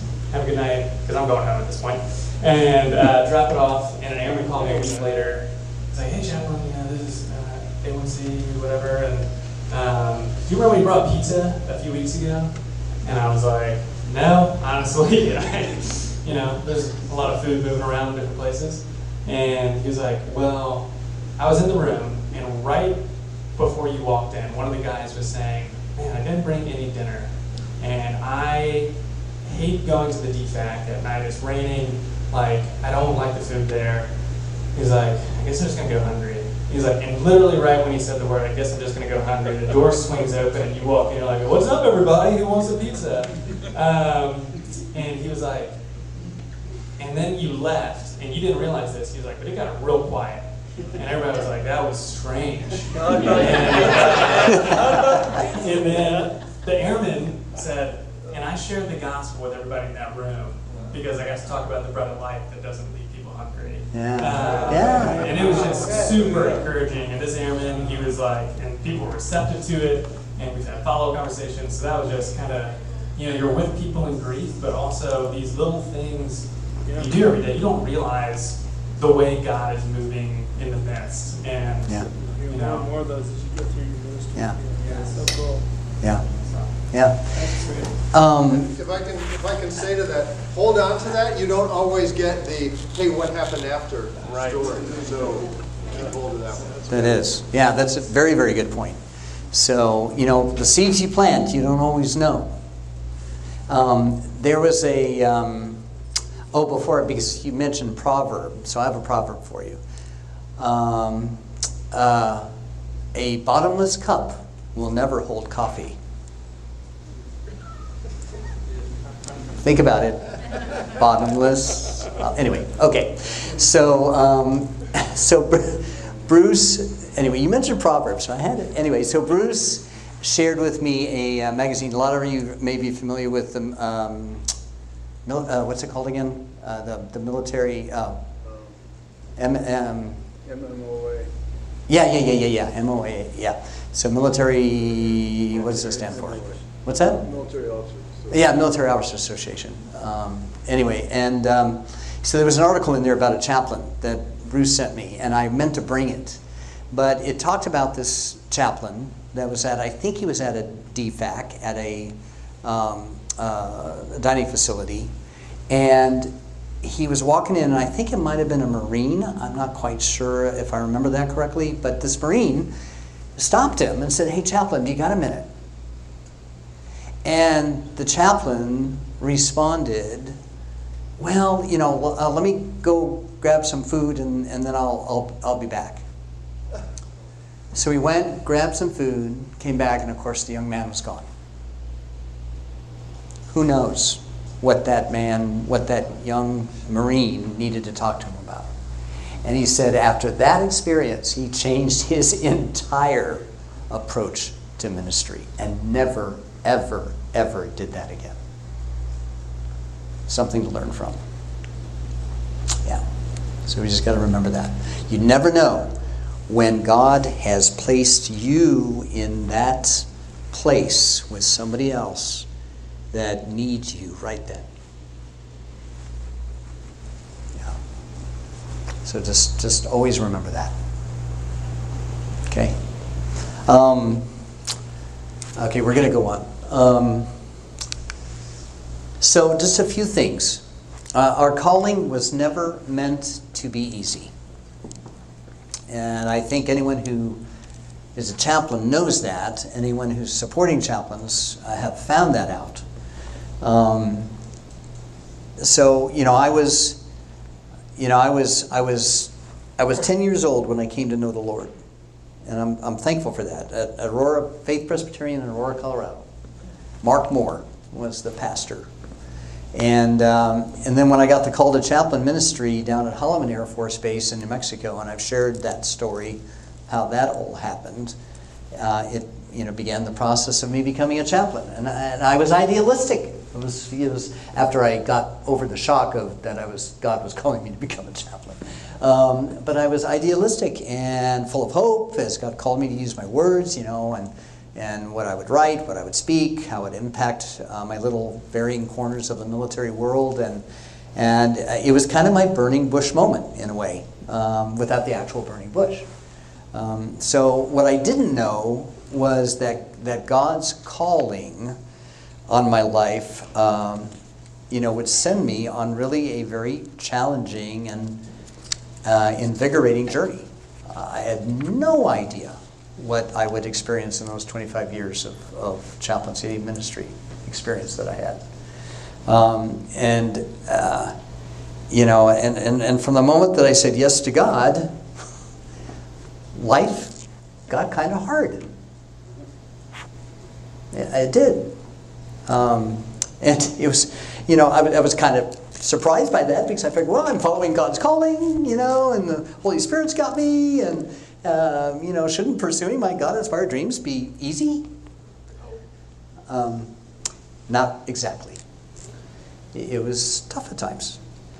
And so what I'm saying is our calling was never meant to be easy.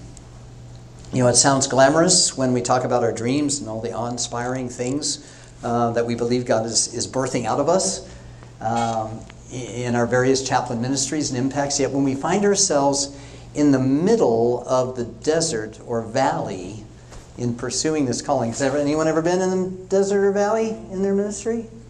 And if you're just getting into it, you will. Okay? We can begin to question, whether our dreams are really God-inspired, or, Even worse, we doubt our ability to keep moving forward to see the calling through to its completion. And challenging callings, have biblical precedent. Many of the great men and women who hold the pillars of the Christian faith knew what it was and how hard it was at times to respond to God's calling. And Noah. Here's Noah. You want me to do what? Build a what? Where? For why? And you want me to do what with the animals? Gather them by two? All the animals? Do you know? There's no zoo nearby, God. So, and he had to gather them up, save the last bit of humanity before a flood would destroy the earth. It kind of makes me think how not having our high-tech world and ordering from Amazon 2 of each, how he was able to do it back then. But, God's got ways. Okay? Amazing work. Look at Queen Esther. She risked her very life and the genocide of her people, when she was confronting that King Xerxes. So when we do great things in the name of God, we can be sure that while his ways will always be the best, they definitely won't be the easiest. Agreed? We know that. So what does this mean for us today? What are we to learn from Noah and Esther and many of the other men and women who have done remarkable things to advance God's kingdom? When we are doing great things for God, it won't be easy, but it will be responding to what God has called us to do. There couldn't be anything more rewarding. Good.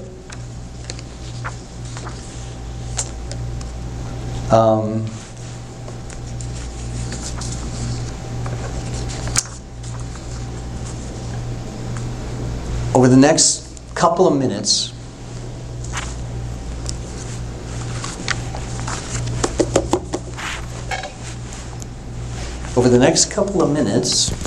as I look for the clicker, there it is.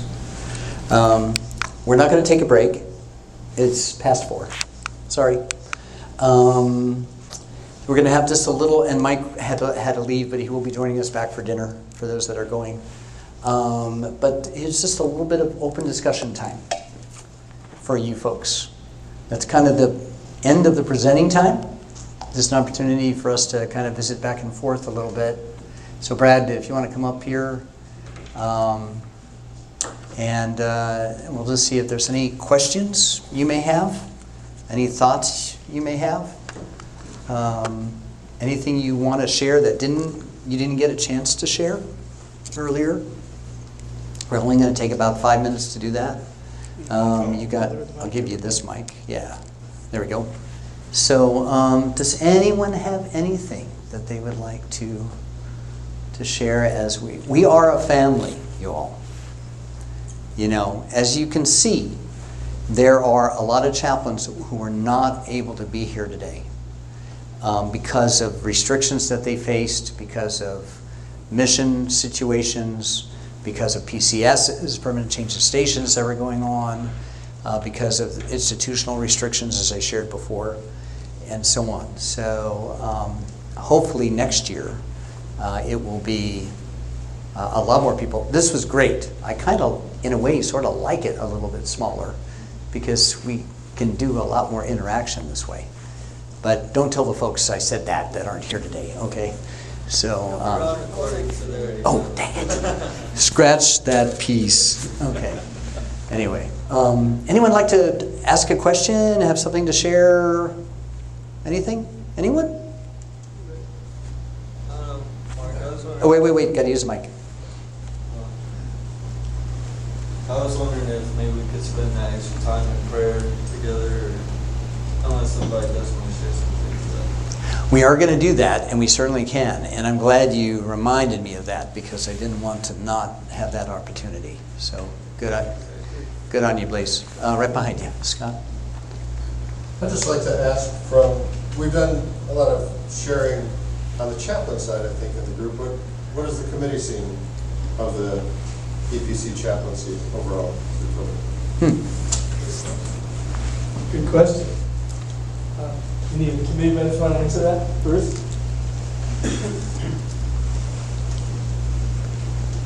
Maybe a little bit off subject, but let me just throw out a thought that I've had. I was on the nominating committee for 3 years, and we were filling the slate for all the vacancies on all the committees except the National Leadership Team. And we came to the chaplains committee, and we had ruling elder vacancies, and we had a whole bunch of applications for teaching elders that wanted to be on the chaplains committee. But Jeff Jeremiah made the comment that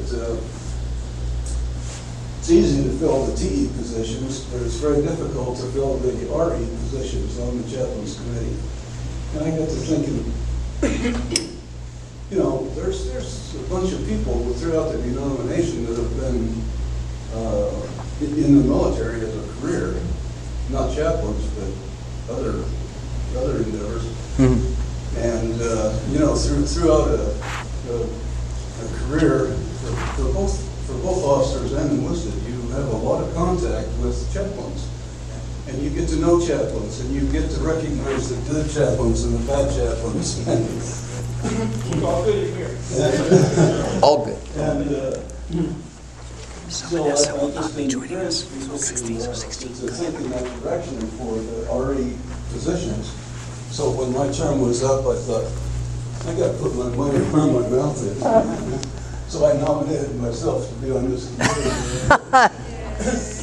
And I don't think I knew that. It's been a great 5 years so far on the committee. I thoroughly enjoyed it. This is a great team of people to work with. But I would encourage you, as you run across people who have had a military career, who might do well on this committee, to encourage them to submit the application through their church session, and let's change that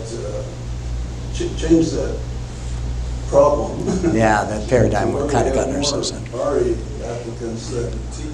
Well, and that's one of the things I'm thankful is that two of the 3 people that are coming in are ruling elders. So, and I'm really pleased about that. So Pardon me? That'll be the 3. Yes, because I want that balance of 6 to 3. Yeah, and so which is others know we need that balance brought to us sometimes. yeah. And just want to add. So also, I want to thank the spouses of those that serve on the committee, like Lois. She's had to have him be gone at times. She has accompanied him at times, and so I'm just so thankful for the support that you give and other spouses give to those that are part of the committee, because we're a very busy committee, and and we keep growing, and I have several people in the loop right now that are looking at coming up for endorsement, and then as we add more of the volunteer chaplains into the fray, that's going to add even more to our numbers and support. Probably done one interview, Zoom type interview a month. Sometimes they've come, within a couple of weeks, but we probably averaged about one a month this year. Just about. Type of things for endorsement. Which is a blessing. It's a joy, and it's neat to see everybody coming and one up of to the the things chaplaincy. you'll see in the General Assembly, all the things that are coming from the Capital Working Care Committee. Yeah, read that report. I think you've got eight or nine things now coming out different ways. Yeah. Most of that was covered by the committee and brought up through committee and our meetings and so on. But Bruce was the guy who went back home and researched, wait a minute, what do the rules of the assembly really say about this? what our Constitution really say about this? And put a lot of that together and wrote that together before he gave it to me and proofread. So a lot of that, and credit for that, goes to Bruce, even though it came from the committee. We never answered Chaplain Kennett's question, though, which was, what did we as a committee see happening with our chaplains? And why don't you share a little bit of your own, since you're both on the committee and a chaplain? Would you mind doing that, Scott? Yeah, and briefly, we've got to make it brief, so just a minute, yeah. I'm not sure what it is, what I'm to share. How you dealt with COVID as a chaplain? How our chaplains have dealt with COVID? I think people have learned to be more creative. I like what Mike said earlier up here about being innovative. I also work in hospice, and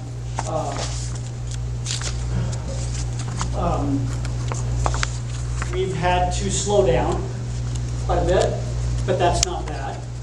I mean, it's okay to slow down. Everything takes a little bit more effort because I have to wear a mask, telling you I have to wear goggles.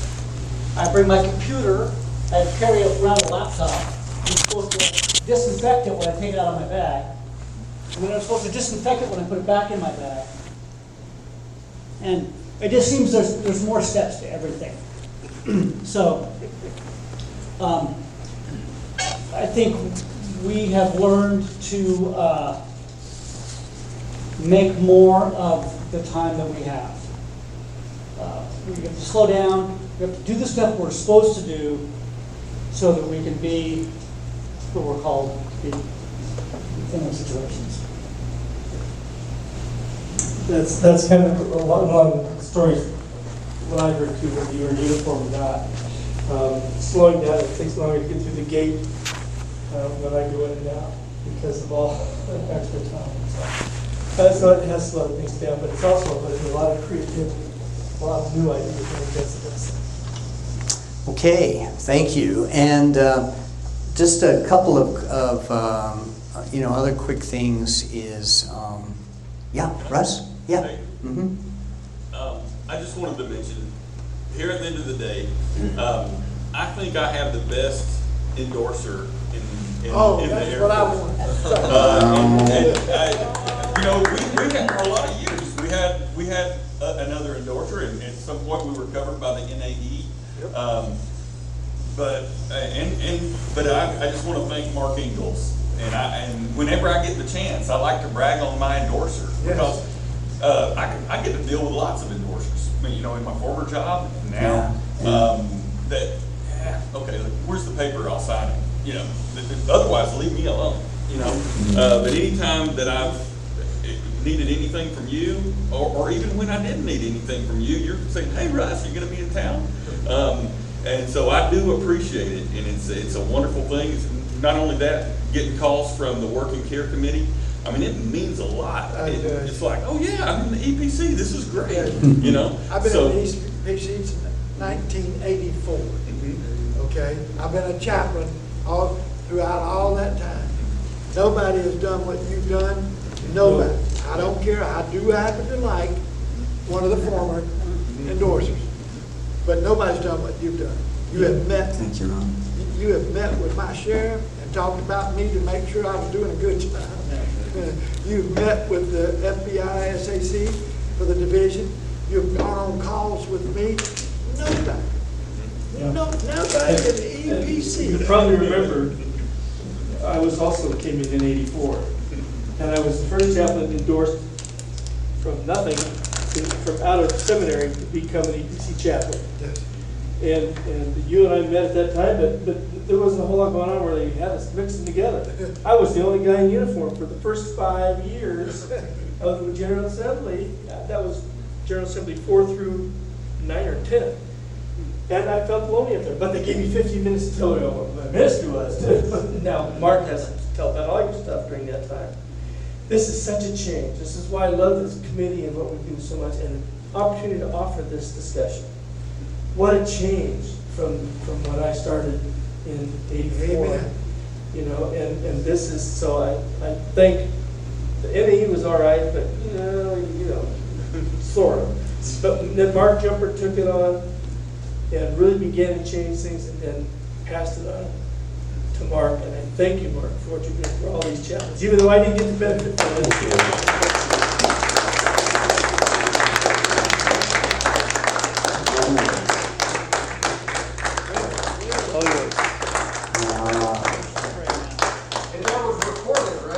Thank you.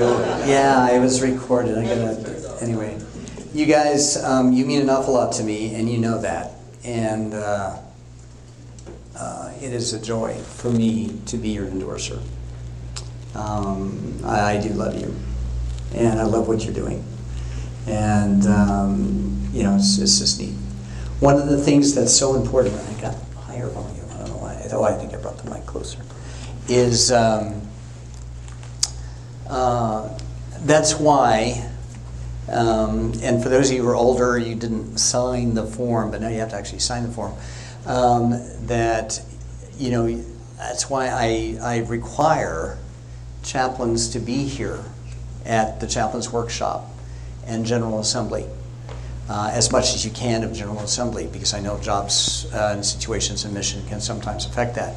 But for chaplains, especially military chaplains, your connection with the EPC can sometimes be extremely limited, extremely small. We are a connectional denomination. We come to our general, which you will experience having not been here to it before. There is so much worship, there is so much camaraderie, there is so much love shared. Even when they disagree, they find ways to get around those things and compromise and find that commonality. It's a beautiful thing. I did everything I could, unless I was deployed, so I missed 6 General Assemblies because it was so important, and you missed 3. And so that's why it is so valuable, and I hope and pray that this week you will be rejuvenated and uplifted, and you will feel God's presence in the midst of this. We have a brand new stated clerk coming on board, Dean Weaver. Very different from Jeff Jeremiah. Jeff Jeremiah has been at the helm and been a blessing for the denomination these past 15 years. And Dean, I know, different approach to things, will be a tremendous blessing in the years to come. So I have no question about that.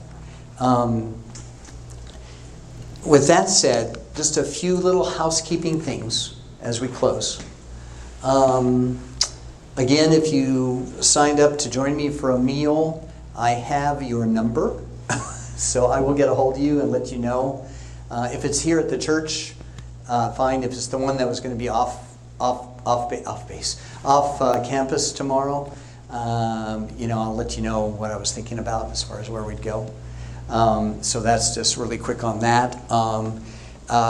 If you can, try to wear your uniform again or identification of some sort through the week, so people can make a point of connecting with you. Great. Again, it's a great way of advertising, the chaplaincy. Uniforms, obviously that really stands out, so which is awesome. And then for the introductions, that's going to be on Thursday morning, hopefully. What's going to happen, and that's the reason you filled out that information. Those who have been here before know kind of the drill, but you will be invited up on stage with me, and then I will introduce you just because of time. And that's why I have that information. So as I call your name, you'll step forward, salute smartly, and I'm just kidding. I step forward, and and then I'll talk about you a little bit from what you shared, and then you just step back, and then the next name. So we'll just kind of do that, okay? And then I'll share a few words as well about the chaplaincy and so on. So just know about that. Any questions in regards to how that will work Thursday morning? Okay. If it changes, just look at the docket and be aware of when that might change. Again, you'll get continuing education credit if you desired that, if you indicated that. The report that's online, please be aware of that as well. And there was something else. What was it? Oh, yes. There's going to be several things, and Brad kind of mentioned it, several things that will be voted on at this General Assembly. I have completely reworked the webpage, so if you have not looked at the webpage recently, the chaplaincy webpage, epc.org/chaplaincy, be sure to look at that. It's got some updated and valuable information, and is a great source. If you know somebody who's interested in chaplaincy, you can direct them there. So make sure you're aware of that. Also, we completely reworked the documents on same-sex marriage and ministering to the LGBTQ community, and has now been combined into one document that is much more usable, not near as unwieldy as the previous two documents were, which would be helpful whenever you have a challenge to you from a supervisor or from a commander or whatever in regards to that, okay? And it just clarifies it a lot better, okay, in regards to that. So just be aware of that.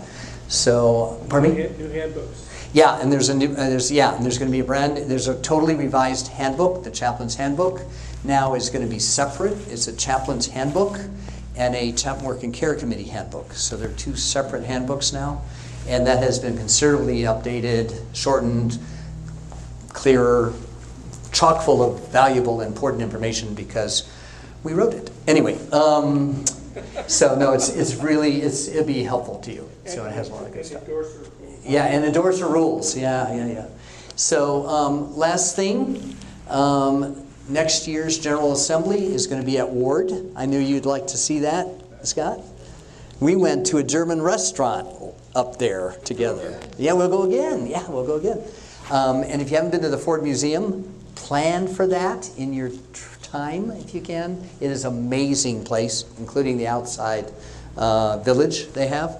But it's going to be at Ward Church up in Michigan, so just outside of Detroit. And so encourage you to start planning now. Always, GA is always the week after Father's Day. Okay? Always the week after Father's Day. And then closing prayer. Oh, we never got to that prayer time, and we've run out of time. Let me encourage you. We need to pray for each other. Okay? And I would like, maybe Blaze, since you brought it up, would you be able to do our closing prayer for us? And then we'll have a benediction to share together. Okay? There you go. Thank you, Blaze. Let's all stand together. May I ask you to pray for the family of a 7-year-old, Cece, who just came across that in my area. Our flotilla just found her body. She was riding with her father in a boat on Father's Day, and hit an object and was thrown from the boat. And so you can imagine what the father feels like. And I'll be doing a critical incident stress debriefing on Friday. Thank you. Lord God, thank you for this day that you're the God of all comfort, that you're God of nearness of presence, Lord. That you came into our lives to comfort us and to call us to yourself.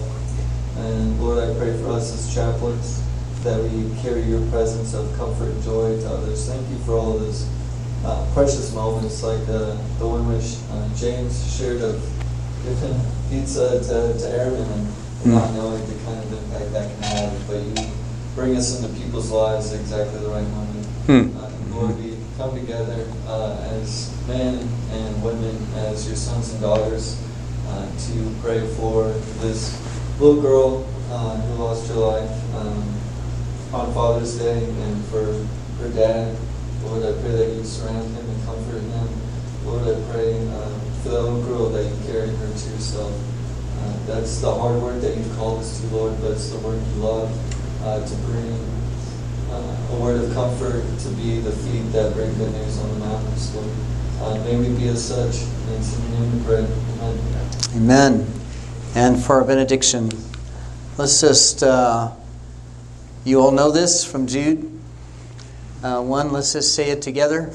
Now, to him who is able to keep us from stumbling and to present us blameless before the presence of his glory with great joy, to the only God our Father, Savior, through Jesus Christ our Lord, be glory, majesty, dominion, and authority before all time, now and forever. Amen. Amen. God bless you. It has been great to be with you, and I look forward to seeing you through GA.